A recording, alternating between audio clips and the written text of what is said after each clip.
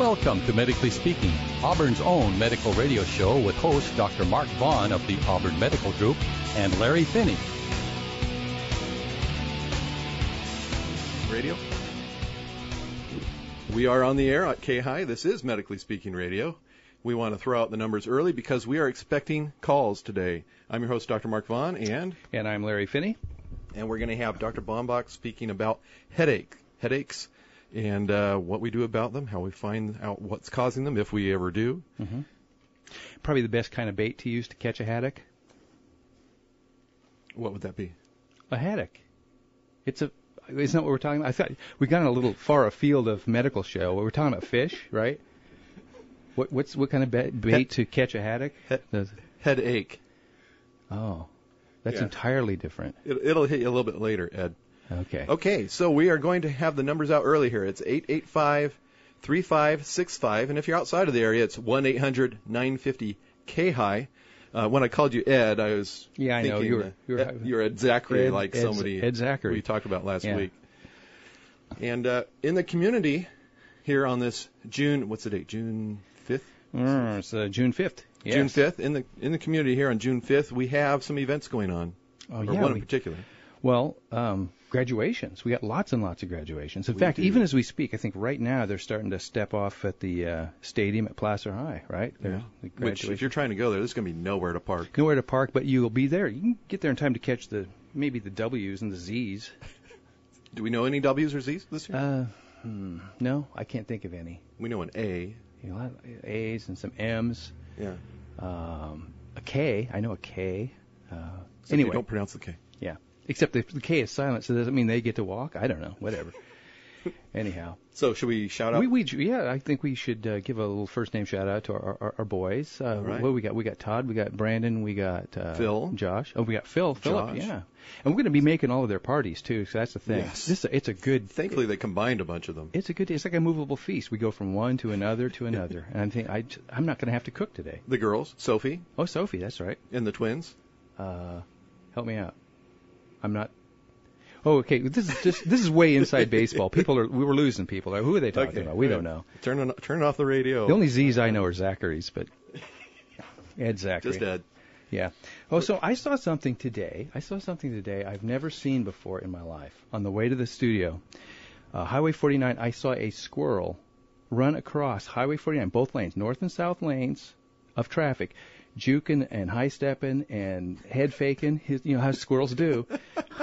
He made it all the way to the other side unscathed. And then turned just 2 feet and got hit? No. He spiked the acorn he was carrying and did a little dance. And just went on. He didn't die. All the way across 49. Yeah. What's that you have in your hot little hand? Well, usually we go over the news first, but I'm springing one on you here. This is seasonal. This is the July effect. When I was Googling around last night, I saw a lot of hits or a lot of stories on this particular thing. The July effect, allegedly, is that there are more fatal medical errors in the month of July because you've got What is July? What is July? Tell us what is July, Doc. July is when you have the turnover. All the graduating residents and medical students leave, and all the ones that are a year behind them are promoted 1 year. But you essentially have a step backwards of 1 year in experience of the entire house staff of the hospital. Dr. Bombach, would you... He nods. Well, this is when they've got you sliced open. They say, what's this thing you do? Yeah. Well, here's the story. This is the one from ABC News. It says, there's an old saying among doctors, do not let your friends and family schedule a surgery in July. July is the month when graduates, fresh out of med school, report to residencies in teaching hospitals. Anecdotally, at least, it's been a time when medical errors peak. Well, then they come up with the actual statistics. You're starting to get scared. I think I'll put things off till August or September. Here, researchers from UC San Diego investigated more than 62 million, that's a big number, U.S. death certificates between 1979 and 2006. That's a 27-year span. Think about that. 62 million over 27 years. That's about 9,000 deaths a year. Of those 62 million, 244,388 were caused by medication errors. It says medication errors in a hospital. Well, that's still 4/1000th of a percent. Oh my goodness. So I'm not so sure it's something to get excited about. And this was published in the Journal of General Internal Medicine, and it doesn't include deaths that might have occurred outside the hospital, where patients, the damage was done and then they get discharged. Well, no, they take their medications and wash it down with Jack Daniels or whatever, and the doc's not responsible for that. Mike, is that a laugh of recognition there? Pass the Jack Daniels, please. Okay, here's some OxyContin with that. Yeah, that's right. It says this guy who did the study said he looked at computerized death certificates, which gave him the advantage of being able to look at death certificates all across the country in a variety of hospital settings. And he says, with that, we can safely generalize to the whole country. The disadvantage is that you don't have very much detailed information in the death certificate. So I'm not sure how they could figure out that it was necessarily medical. But here's how this thing closes out. That means the study only suggests that new residents are to blame. Further studies looking at hospital records might find a direct link to residents' mistakes, or may find no link. So, and yet this managed to take up 3 solid pages on ABC News' website. This is a chance for us to promote one of our sponsors. Who would that be? Sutter Auburn Faith Hospital. Yeah. We don't have any house staff. We don't have that problem. Oh, no residents? We don't have any medical students or residents regularly coming through. I mean, every once in a while somebody will come through and do a... Yeah. We talk about the residents working 36-hour shifts with us. Did you ever do that? Oh, easily. Yeah. How about you, Dr. Bombach? You go long periods of time without sleep? 72 hours. 72 hours. Outstanding. Yeah, my record was 36 of get there in the morning, work solid all the way through till quitting time the next evening. Yeah. The conclusion says the study brings up more questions than it gives answers. So, it's just another example of that kind of news that's really not news. Yeah. It gets people stirred up, but it's not. Hey, you know what? We have a giveaway today, Doc. It looks like it. I think that sitting there right in front of us. It's right in front of us here. The weather is finally, it stopped raining and it's finally getting fabulous out there. So, anybody would like to call in to Dr. Bombach as soon as we get started. What we're going to be giving away is tickets to game number 34. Go down to the Oakland Coliseum, watch a little green collar baseball. These tickets, there's 2 of them for Thursday, June the 10th. It's an afternoon game. Game time 12:35. So it's a good day to play hooky and watch the A's play who are they playing? California Angels. I can't stand the Angels ever since that World Series where Scott Spezio hits the home run. World Series, that's a baseball game? It is, and knock the Giants off. I just, can't stand. Mike's about to say something. There's a great graduation present. Dad and daughter, or dad and son, or it is a good. What a good idea! Present. And it's free. Well, would the timing work out for it to be a Father's Day present? Let's see, it's June 10th, a little early Father's Day present, but that would work out as well. Sure. Why not? Okay, so all those people with headaches out there, with fathers and graduates, yeah, get your questions ready for Dr. Bombach later in the show. Yeah. What'd he say? He said, there's a headache right there. There you have it. All right. Well, is it break time? Yeah, we need to take a break here. When we get back, we'll be speaking with Dr. Bombach about headaches.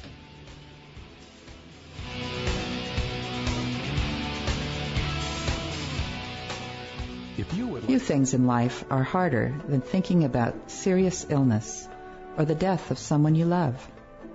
Research confirms that Americans want the basic services that hospice provides: care at home or in a home-like setting, treatment that preserves a sense of dignity and respect, emotional and spiritual support for patients and for their families, and effective pain management.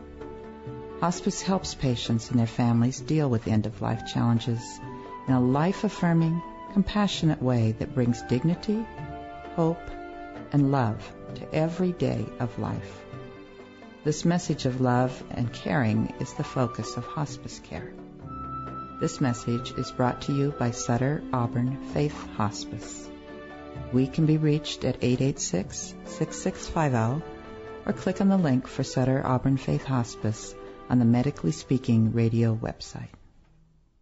Larry, have you ever been to Auburn Drug Company? Yeah, that's the one with the marble soda fountain at 815 Lincoln Way. Yeah, right there in front they have the marble fountain, and in back is an independently owned pharmacy right here in Auburn. And that thing has been around for a long time. Since the 1800s. They are so great because they actually fill your prescriptions when you ask them to, unlike the chain drug stores that make you wait. You know, and waiting there wouldn't be a big crime because, heck, you could always go to the soda fountain. That's Auburn Drug Company at 815 Lincoln Way in downtown Auburn. Give them a call at 885-6524. Now, back to Medically Speaking with Dr. Mark Vaughn and Larry Finney. You'll keep hearing references to Ed Zachary because of that. Okay, we were a little off the air here. We were trying to explain Ed Zachary to Dr. Baumbach, so now he understands. He's in the circle. He's in the Ed Zachary club, the circle. Yeah. In fact, maybe we should give the Ace tickets away to anyone who can tell us what Ed Zachary syndrome is. Oh, excellent idea. And so that proves that they were listening last week. Yes, and now they'll know why when I'm walking down the hospital hallway and I see Dr. Baumbach and I say, "Hi, Ed." Yeah. Why I'm doing that. All right, get your headphones on, Doc. Okay, yeah. Get here. We'll do the switcheroo here. Larry and I will share the mic B, and you get to have the good one. Fantastic. We'll get started on the subject of headaches, not headaches. And headaches, they come in different varieties, and they come with different presenting symptoms. How do you organize them in your talks about them? Well, fundamentally, headache is any pain in the head. That's a good place to start. The head, for most people, involves not only the top of the head, but the side of the head and the neck. So most people think about headaches and feel headaches from their head into their neck and even into their shoulders. So it's a fairly broad-based area of discomfort. But in proper parlance, it's pain in the head. Okay. Sometimes the face. And oftentimes the face, yes. Sometimes face can other involved. people's faces pain yes. you. Mm-hmm. But we'll wait for the call. Right. I'm sorry, I interrupted. Well, the headaches are usually a very benign thing, and there are people. We were talking earlier. There are people who just don't have headaches, and then there are headache-prone individuals, and then there's most of us in between. Probably about 6 to anywhere up to 15% of the population suffer from recurring headaches, and those might be migraines, might be tension headaches.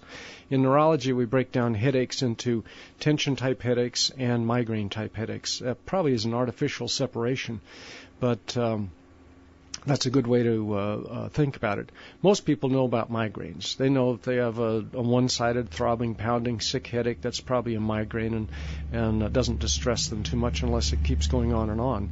But it's the headache that comes on in a person who really has never had headaches before, sticks around for a long time, and might or might not cause additional neurological problems. And we can talk about that later, too, that neurological symptoms are oftentimes part of the headache.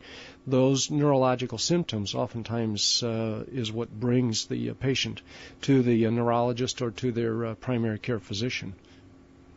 And then in my background, I remember a breakdown between vascular and non-vascular. Yes. Would you say that's identical to the breakdown between migraine and tension, or is yes. that a little bit different way of looking at it? It's an old-fashioned way of looking at it. Headache nomenclature, that is, naming of the headaches, has undergone an evolution from Horton's time back in the turn of the century, when Horton's headaches were what we called vascular headaches, and now we call them migraine headaches. And then we break down migraines into a variety of different headaches. And now we're talking about transitional headaches, that is, headaches that go from one type of headache into another type. And the most typical evolution is from a episodic, intermittent type of headache to a more continual daily headache, and that's a new category, continual daily headache. And so there's lots of different names, but fundamentally it's all pain in the head. So the continual daily headache is one that it never ends, or that's correct. It peaks and the never-ending headache. It's remarkable how many people deal with headaches on a daily basis from morning to night. It may or may not interfere with their sleep. Headaches in children that waken you from sleep are always a big red flag. nausea and vomiting may or may not be a big deal, but headaches that are aggravated by sleep, recumbency, and by physical exertion those are warning signs that something really is seriously amiss. Now, most of the time, exertional type headaches, also known as coital headaches, which are sexual related headaches, that you get a headache when you have sex, those can be very serious problems, but most of the time are not. Those usually keeps you from? Those are the kind that keep you from. Not tonight. I have a headache. Yeah, birth control, Or I have a headache. Yeah. Yeah.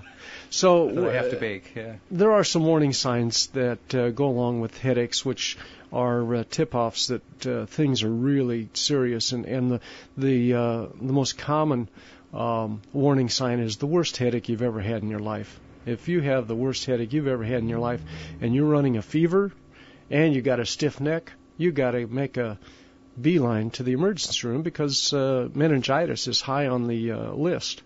Now, not all meningitis is life-threatening, but certainly there are some that indeed are and are treatable if we actually can help somebody. Yeah, is there a meningitis season? I may be mistaking.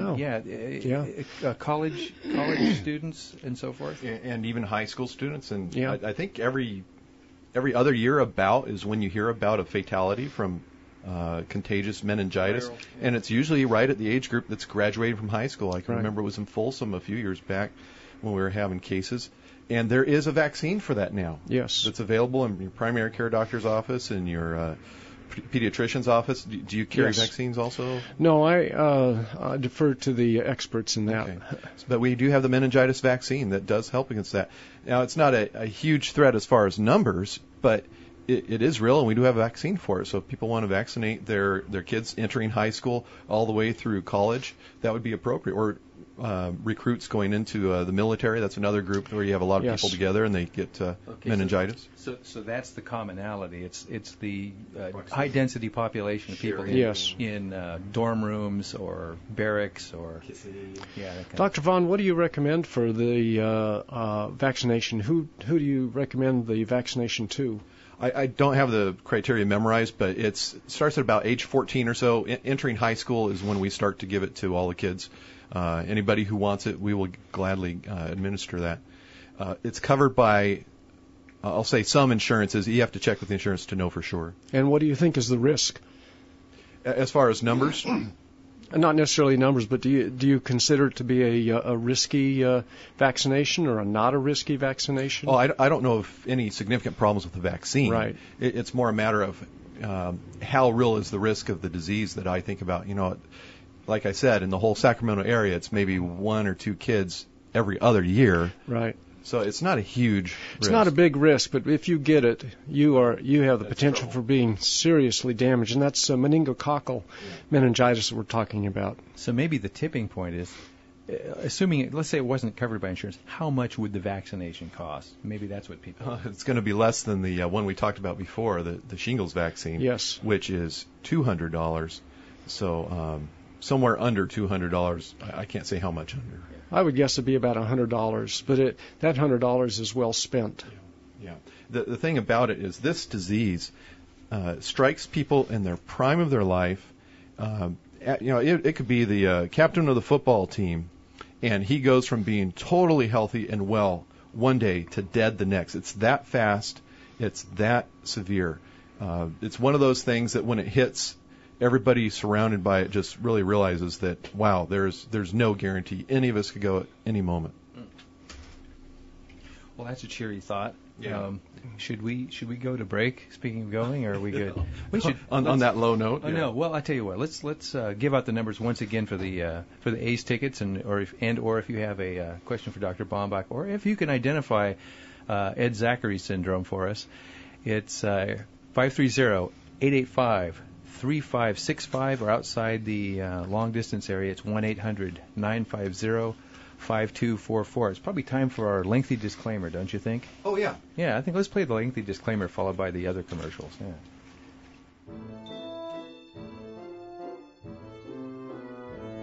The content of this website and the Medically Speaking radio show are meant for entertainment and for general information purposes. No doctor-patient relationship is attempted or implied through the show or the website. Any medical advice, home remedies, and all other medical information on this website or radio show should not be treated as a substitute for the medical advice of your own doctor. Do not attempt any treatment mentioned on the website or the show without consulting your doctor. Always consult your own doctor if you are in any way concerned about your health. If you need a doctor and live near Placer County, call Jen at 530-886-8630. If you have a medical emergency, call 911. Medically Speaking Radio, Dr. Mark Vaughn, Auburn Medical Group, K-High Radio, and or our sponsors are not responsible for any diagnosis or treatment made by anyone based on any of the content of this website or the Medically Speaking Radio show. In addition, the views and opinions expressed on the show or on linked websites are not necessarily those of Dr. Mark Vaughn, K-High Radio, the Auburn Medical Group Incorporated, or any of the show sponsors.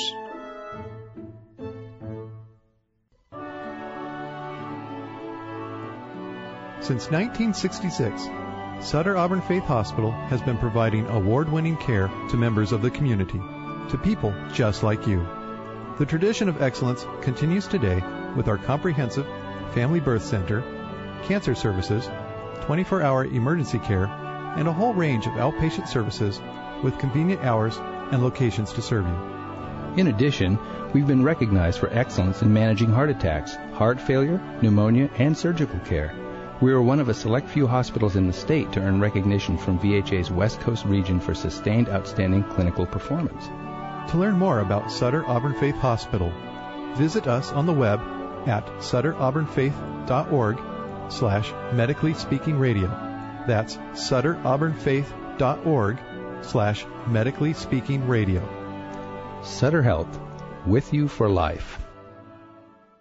This is Dr. Mark Vaughn. I want to tell you about my dentist, Rodney Kihara. His office is located right in town at High Street and Auburn Folsom Road. His staff is pleasant. They smile when you walk in, and you know who they are because they're there every time. We're talking about Flo, Cheryl, and Judy. Their pleasant faces welcome you into the office and let you know that you're in the right spot, a comfortable place to go to the dentist. Call Dr. Kihara's office at 888-1966. That's 888-1966. The doctor would say don't stick anything in your ear. Unless, of course, it's medically speaking. On K-High, the voice of the foothills. Now, back to Medically Speaking with Dr. Mark Vaughn and Larry Finney. Welcome back to Medically Speaking Radio. We are talking about headaches with Dr. Bombach here at K-High, AM 950, the voice of the foothills. We do have, if you call in and talk about headache or have a question about headache, we do have A's tickets to give away, and we will certainly do that if you call in. If you call in. I was trying to come up with a giveaway for people if they're calling from the stadium from graduation. That'd be really good. Oh, wow. Yeah, if somebody was listening to their radio while they're sitting there waiting for the ceremonies to get going, what would we have for them? They can save seats for us? Yeah. You know, it occurs to me, we've just been referring to Dr. Bombach as if everyone knows him. He's been on the show before, but this is Dr. Neil Bombach, who is a neurologist. Did we ever establish he's a neurologist? And this is why we're talking about headaches. Yeah. Headaches. Yeah. One of my favorite things about neurology is the name of their board. What's the official name of your board? It's the American Board of Psychiatry and Neurology. It's the same board. Yeah. I'm oftentimes accused of being a psychiatrist in addition to being a neurologist, but they do overlap because it's all in the brain. Is it the exact same examination? No, absolutely not. That's no, separate. Okay. That's definitely different. I wanted to touch on the fact that there are serious headaches, which are the very small percentage of headaches, and then there's the great majority of headaches that are not. But to the patient, to the individuals who is experiencing their first serious headache, all headaches are serious. And it's very difficult for the patient themselves to sort out what is a bad headache and what is not a bad headache. For sure, if you have a fever, a stiff neck, and you've been having a cold or a flu-like syndrome, and other people sick around you are sick, and you get a bad headache, that's an indication something isn't right. Another indication is if you have neurologic symptoms, blindness, numbness, paralysis, passing out, that clearly is something that is not right. A headache that persists and just doesn't go away, that's a serious headache, and all of those require at least an inquiry to your primary care physician and then decide where to go from there. An MRI scan is not always necessary, but your physician may wish to do something like that. The other thing I'd want to speak about is that there are people who are headache prone and those who are not, and that gives us an insight into the underlying causes of headaches. Largely, we don't know the causes of headaches, but we do think that there is a genetic trait, and that's why some people have headaches and other people do not. If you happen to have the trait for headaches, then your threshold for developing a headache is going to be much lower. So you may develop a headache when you first start your menstrual cycles if you're a girl. You might first develop a headache when you have a bad allergy attack or a bad illness, a sinus infection. Many people tell me they come in to see me and say, well, I've had these chronic sinus headaches and they're allergic headaches, when in fact it really is they're a headache-prone person and they just have these triggers. And there are thousands of triggers. It's everything from perfumes to foods to light exposure to stress, and all of those are triggering factors for headaches. It is very difficult to control all the triggering factors, but there are things that can be done in your life to control headaches. Probably the most important thing is regular sleep habits, that is, going to bed at the same time, getting up at about the same time, regular eating habits, regular exercise habits, and minimizing the stresses in your life. Those are the 4 factors that can be controlled in a person's life, which can manage your headaches. When I consider those 4 factors that you've just described, that would exclude virtually every teenager I ever know. So shouldn't teenagers have constant headaches all the time? Well, I think they give a lot of headaches. Youth is wasted on the youth. It just is. I think the change occurred when they started texting with their cell phones instead of talking on them. Yeah. Took it away from the head there, the proximity of the radio waves. Okay. Well, so this is back to our discussion. We're making the distinction between good headaches and bad headaches. Now, I'm not sure that there's a category truly good headaches, but I think by that you mean not as worrisome. They're not worrisome. That's right. They're bothersome for sure. Headaches do interfere with people's lives. It decreases their productivity. Headaches have an underlying cause, and it has to do with the brain. The part of the brain that's involved is in the brain stem, and it has to do with control of the blood vessels and control of the pain sensory areas in the brain stem. And it triggers off a reflex, and a migraine is a reflex. It's a reflex of the trigeminal nerve, which is the big sensory nerve to the side of the face, and it also involves the blood vessels. So we call it the trigeminal vascular reflex, and that's why we think about migraine headaches as, quotes, vascular headaches, because it does involve the blood vessels. The blood vessels initially overdilate and initially constrict, and then they overdilate, and when they constrict, they cause neurological symptoms that mimic stroke. And a very tiny percentage of people will, in fact, have a stroke from a migraine. That's a very small risk. When the blood vessel dilates, it pounds, throbs, beats with the heart, aggravated by physical activity, bending over, etc. And then it resets itself. So a migraine is an event that has a beginning, a middle, and an end, and it resets itself, and then it's ready to fire off again depending upon the stimulus that sets it off. And since we all are exposed to a multitude of different stimuli, that in some people can be a chronic recurring thing, leading to these chronic daily headaches. Once the headache becomes established, then you have to determine, your physician needs to determine, is this a bad headache or is this not a bad headache? And that usually involves doing blood studies and an MRI scan of the brain. Once that's done and you establish that you don't have sinus infection, you don't have a brain tumor, you don't have an aneurysm, you don't have those sort of things, then like the vast majority of other people with headaches, you just have a headache. Then it comes down to, okay, what do I do about these headaches? There's a variety of different medications, many of them easily tolerated by patients, and the Imitrex and other similar triptan medications are very effective at aborting the acute migraine headache. So they can be very helpful. We have good medications to treat headaches, and really nobody should have to live their life with headaches without at least trying these variety of medications. So are all constant headaches necessarily migraines? I think migraine had a beginning, middle, and end. I know of someone who's got a continuous headache, had the MRI and everything done, nothing remarkable. It just kind of is there at a low level. Is there anything, is that a medication type thing, or you just live with it? Hopefully you don't have to live with it. A very small percentage of the people that I have treated with recurring headaches are unresponsive to medication. That's a very small percentage of people. Usually we find a medication that is effective in decreasing the intensity and the frequency of the headache by 75 to 80%. And that usually brings it into a level where that is manageable to most people. I think most people are most concerned that they don't have something nasty going on inside their brain that is causing the headache, and they want that reassurance.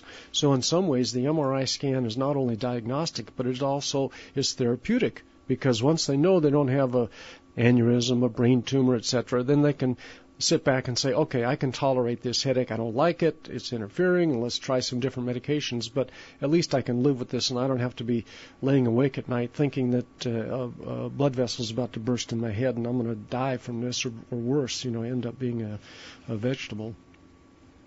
And that's very uncommon. Now, you had, when you're talking about the different treatments, there was one medicine in particular you talked about, the Imitrex class of medicines. And you use the word abort? Yes. So you have to catch it early during a certain phase of the migraine? Does it not work if you use it afterwards? It becomes less and less effective the longer you wait. And I've observed this phenomenon in everybody that has a headache, and that is they put off. They think the headache's going to go away, and so they put off taking the medication. It's very difficult to get across the idea that as soon as you have a headache, as soon as you know you have a recurring headache, you need to treat that. And all of the triptans, whether it's the Imitrex or Frova or Amerge, I mean, there are a number, 6 or 7 different types, and there's some that are by injection, some oral, some by nasal inhalation. They all need to be taken as soon as you know that it's going to be a bad headache, because the longer you delay, the less likely it is to effectively remove the headache. And typically the medication works within a half an hour. Yeah, I have some experience with that. I have an acquaintance who, a migraine sufferer, with the Imitrex, and it's pretty pricey stuff, but it takes over quickly. If you get on top of it, you take a dose, that's it. Correct. Mr. Headache's gone. Yes. Now we have oral generic Imitrex available. Is that also expensive? Surprisingly, it is. It really hasn't come down that much since it's gone to generic. I think they still are anywhere from $15 to $30 a pill, which is pretty remarkable, But, wow. Yeah, but when my acquaintance gets to this point of that almost blinding pain, where you get the tunnel vision and all that stuff, $50 a pill starts looking pretty good. It looks like a good deal. Maybe $300 or $400 a pill would be, within the realm of reality. I mean, when you're hurting that bad. No, and I think it saves a lot of people going to the emergency room. Going to the emergency room with a headache is an experience most people don't like to repeat. It takes a long time to be seen. By the time you get to be seen by the doctor, then the headache is oftentimes relieved. So yes, the so-called triptan medications are very good. Probably the most effective medication across the board is Excedrin. It's a combination of aspirin, caffeine, and Tylenol. So that combination seems to be very effective, and it's probably the most effective, single most effective medication next to the triptans. Good old Excedrin. And cheap. Yeah. Yeah. And by the way, the migraine Excedrin is, as far as I can tell, no different than your regular extra strength Excedrin or Excedrin. So you might as well just get the regular stuff. I don't know if it's more expensive, but the marketing is different. Well, speaking of caffeine, there's fortunately I don't deal with this, but people who are, say, heavy caffeine users, coffee, colas and whatnot, if they stop drinking their coffee, they begin to get a headache. Yes. So this is withdrawal. Okay, so that's a withdrawal headache. Yes. That's not It's the same mechanism as a migraine, and that's just another trigger. So an individual who is used to drinking a lot of coffee, if they stop drinking the coffee and taking the caffeine, they're likely to get a headache, just like the person who doesn't ordinarily take caffeine and then they drink a lot of caffeine, then they'll get a headache. It's the change, the sudden changes. And with withdrawal headaches, we also see that with the over-the-counter headache medications. Yes, there was a lot made about medication overuse headaches, analgesic abuse headaches, and as best I can tell, and what is coming out in the literature too, is that there is a small percentage of people who aggravate their headaches by excess analgesic. So that analgesic might be aspirin, could be Tylenol, could be Motrin. Any of the medications you use to treat the headache can actually aggravate the headache because your brain becomes accustomed to these medications, and there is a natural half-life of these medications, and as that wears out of your system, your brain becomes sensitized and recognizes that, hey, I need some more aspirin, and that triggers off the headache, and it's perpetuated by continuing to use high doses. Usually the high doses means at least 2 to 3 aspirin, Excedrin, Tylenol a day on at least a 3 to 4 day a week schedule. If you're using it less than that, it's very unlikely that you're actually aggravating the headache. Any headache sufferers out there, give us a call, 885-3565, or even if you're not and you want the A's tickets, you can call for those. Now, one thing I'll do is I'll actually have the people, instead of cold turkey off of all their headache medications, have them rotate them, so that they're not as likely to have the same one day after day after day. Is that something that's done more widely than just in my office? I don't know how widely that's practiced. Our brains are very adept at becoming accommodated. That's part of the normal neurological phenomena, is for our brains and our nervous system to accommodate. And if we become accommodated, then our brain will then be sensitized. It is no different than if you go into a dark room and your eyes accommodate to the darkness and then you go out into the bright light. That is one example of accommodation. So accommodation to medications occurs, and when you withdraw from those medications, you're asking for an upset in the homeostasis and encourage a headache. So having a relatively stable life with a minimum of fluctuations, that works best for people with headaches of all types. Looks like we have a call, but we can't get to that because we're making a call. So we will eventually answer you, whoever is calling. But for right now, what is the recommendation for over-the-counter treatments? You had mentioned some of the medicines that people have problems with using them too much. What is it that you recommend that people go to for their headache relief medicine? Excedrin's number one, but Tylenol, aspirin, ibuprofen, Aleve, the anti-inflammatories, they all seem to work fairly well because they go to the brain stem and they work on the so-called nociceptive receptors. And people can kind of throw together their own Excedrin if they don't happen to have that. Yes. That product. You get a Tylenol, an aspirin, and a cup of coffee. There you go. or tea. Or a couple of caffeinated beverages. Some no-dos. Colas or whatever. That's now, right. We have Barbara. Barbara? Yes? You're on the air at Medically Speaking Radio. Yeah, I don't know what to do about these headaches of mine every day. So how can you take a pill on getting a headache before it starts? It's always there. Right. I think the other half of the equation for treating headaches is to prevent the headache. Lifestyle changes only go so far, and most people have figured that out. So if you have a headache every day, number one, you got to go see your primary care physician and see what's going on in your general health, because sometimes it's thyroid or who knows what, but you need to be checked out. And then if everything checks out and is basically just a recurring headache, there are medications, everything from Inderal to Pamelor to Depakote to Topamax.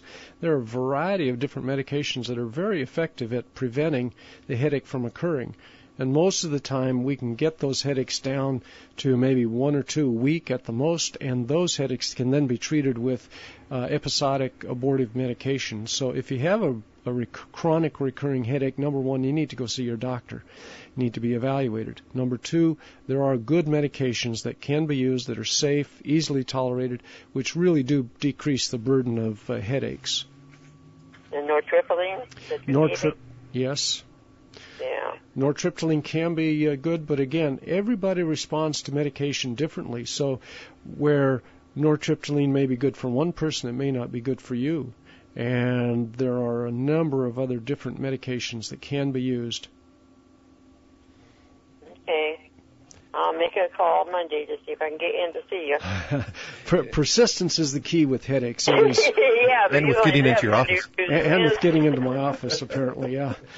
But I think that's the other thing about managing headaches is it does require a very persistent bulldoggedness on the part of your physician to keep trying different medications and starting at the very lowest dose and gradually building up, because everybody is sensitive to medications at some dose, and some people get by really well at very low doses. I guess I'll just take another pill. Yeah. Now, Barbara, did you want to get the A's tickets? No. Okay, we'll save them for the next caller then. Okay. Thanks for calling. Uh-huh. And what we need to do is go to a break, and then after the break we'll continue our discussion about headaches with Dr. Bomback. Call in at 885-3565 after the break. This is Dr. Mark Vaughn. I wanted to let you know a little bit about our practice at the Auburn Medical Group. The physician, nurses, and front desk personnel all approach the patient asking themselves the question, how would I want to be treated if I was in the patient's shoes? Listen to what one of our patients has to say about her experience at the Auburn Medical Group. My name is Susie Brown. I just want to sincerely thank that group of people for being there for me in some emergency situations. They are very efficient. Their staff, including their receptionist, even when you call her, she's got sympathy and compassion for you. And when you're ill, that's what you need. The nurse staff is wonderful, and Dr. Vaughn listens to everything you say, and they just get on things. They do not let anything lag. If you need a doctor, call us at 886-8630 or look at our website at auburnmedicalgroup.com. Do you find yourself overspending, overeating, or in unhealthy relationships? Is your anger out of control, or do you struggle with drugs and alcohol? Are you tired of just trying harder to deal with your struggles? If you answered yes to any of these questions, there's help available. Celebrate Recovery is an international ministry that meets locally at Parkside Church, 3885 Richardson Drive, Auburn. Meetings are held every Friday night from 6 to 9:15 p.m. All areas of recovery are welcome. Celebrate Recovery is a Christ-centered, 12-step recovery program that offers real and lasting change. Contact Sheila Dobbin at 823-9911. That's 823-9911. For a listing of Celebrate Recovery locations, go to CelebrateRecovery.com. We invite you to join us at Parkside as we celebrate recovery.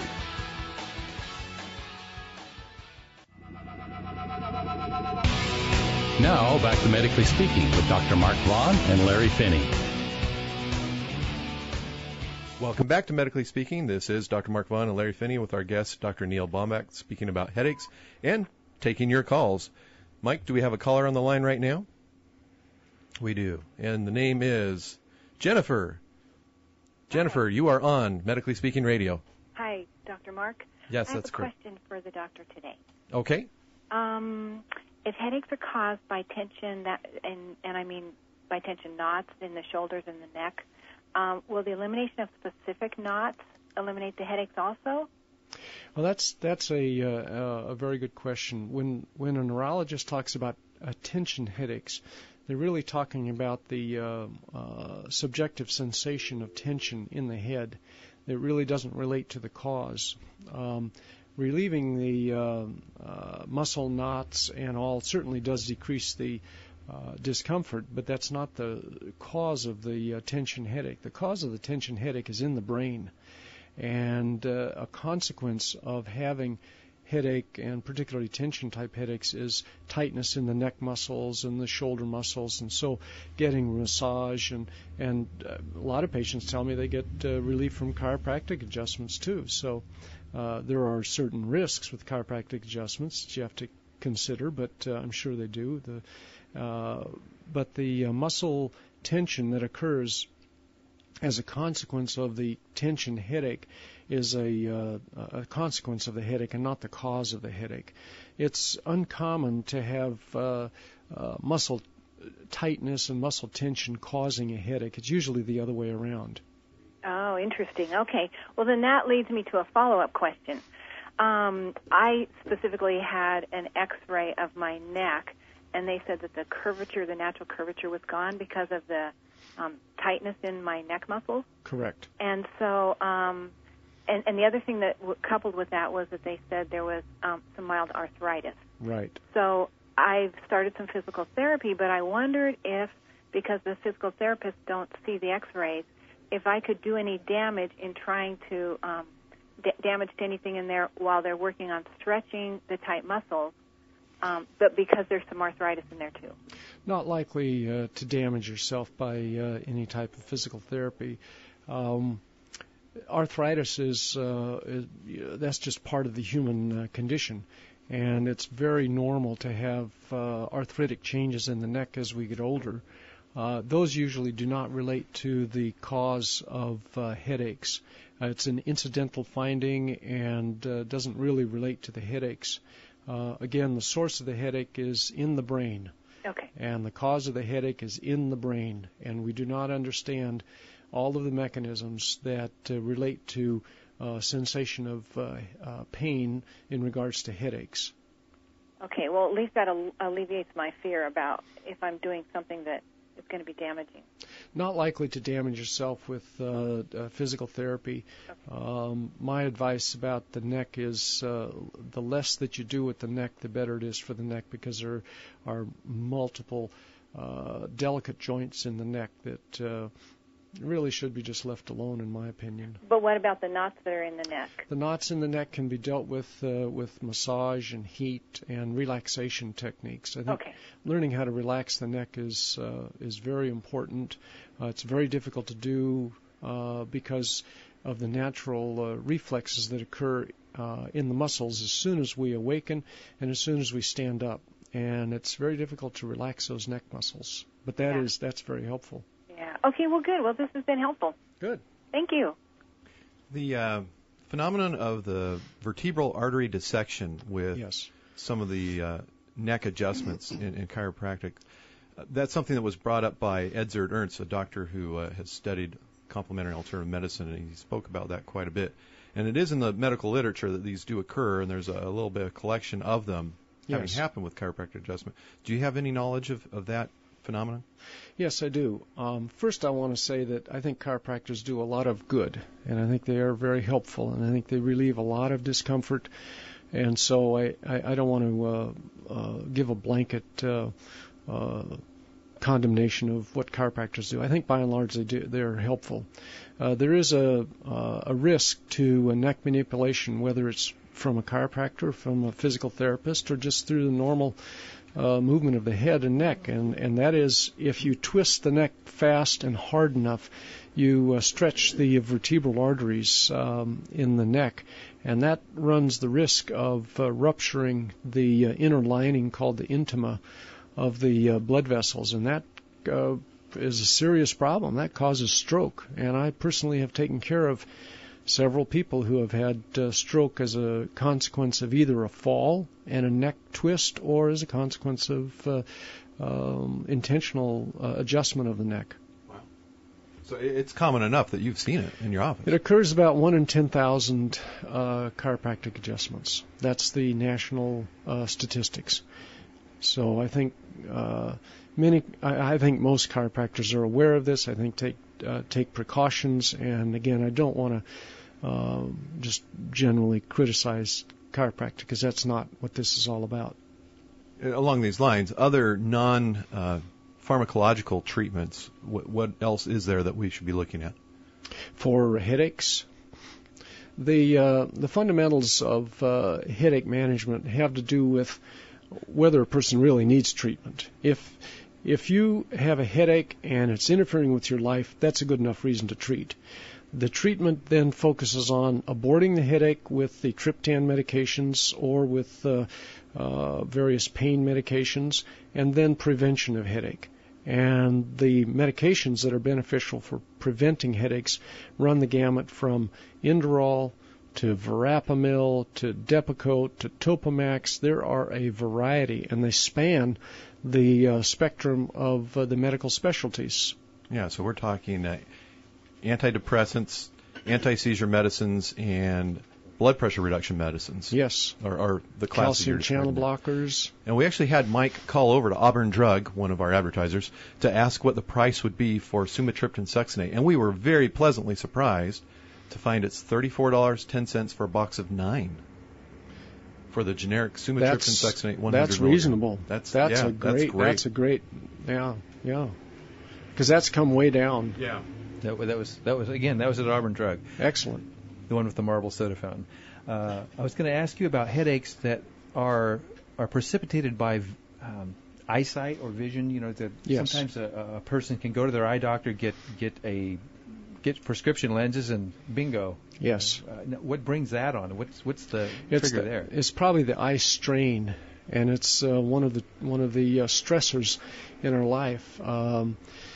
If you subject our body to continual irritating phenomenon, something is going to give. And if it's in the head, if you've got a bad TMJ, temporomandibular joint, if you've got double vision, if you've got an abscessed tooth, if you have chronic sinusitis, all of those things are continual stresses.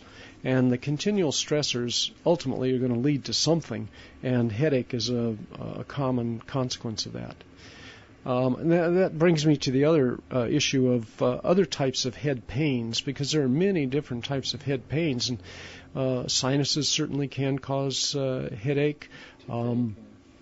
Ear infections can cause headache. Probably the most distinctive characteristic of face pain is trigeminal neuralgia, and that is a distinctly different animal compared to headaches, migraines, tension, or otherwise. Although it is a head pain and it has some of the characteristics of migraine, it typically is a more lancinating, electrical, shocking type pain that radiates into a tooth, into the eye, into the ear, the nose, the throat, and that's distinctive type of pain syndrome, not related to migraine, not related to headache syndromes in general, and certainly not responsive to your usual headache type medications. Yeah, I know somebody that had experience with that too. I would be talking to them, they'd flinch suddenly. Did I say something? Did I accidentally spit? What happened? Their hand would fly to their nose, and it was as if they said they were experiencing a spontaneous electrical shock in their nose. Yes, right. Also known as tic douloureux. Yes. Tic who? Tic douloureux. Is that a painful tic? A painful tic. Okay. That's correct. Which it got that name because of what you observed, that tic, that facial tic. They actually make the wincing movement when it hits because it's so painful. A nasty pain, a very nasty pain. How is that treated? Usually we use Tegretol, Neurontin, and failing that, we use various surgical techniques. The gamma knife surgery is very effective at eliminating that pain. We used to use open surgery called the Ginetta procedure, where you drill a hole in the skull and go down to the nerve and separate the artery from the nerve at the base of the brain and put a gel pack between the artery and the nerve and cut the posterior 2/3 of the trigeminal nerve. That obviously has its risks, as does the gamma knife. Okay. Well, I guess that brings us to the end of our discussion of headache with Dr. Neil Bauma. Thank you for being on the show, and we always appreciate having you here. My pleasure. Thank you for inviting me. And it sounds like you may be getting calls about headache this week. Always. That's the number one reason for a person seeing a neurologist is headaches. Well, it was a good subject for today's show. Congratulations to all the graduates, of course, and some of you will be seeing you at your parties, your receptions. Medically Speaking Radio is brought to you by Sutter Auburn Faith Hospital and Sutter Auburn Hospice and the Auburn Medical Group. We also encourage you to patron our advertisers, Auburn Drug Company and Rodney Kihara, dentist. If you like the show, we'd encourage you to contact our sponsors, specifically Sutter Auburn Hospital and Sutter Auburn Faith Hospice, to let them know that you appreciate it and you'd like to keep us going for another season. Stay in good health.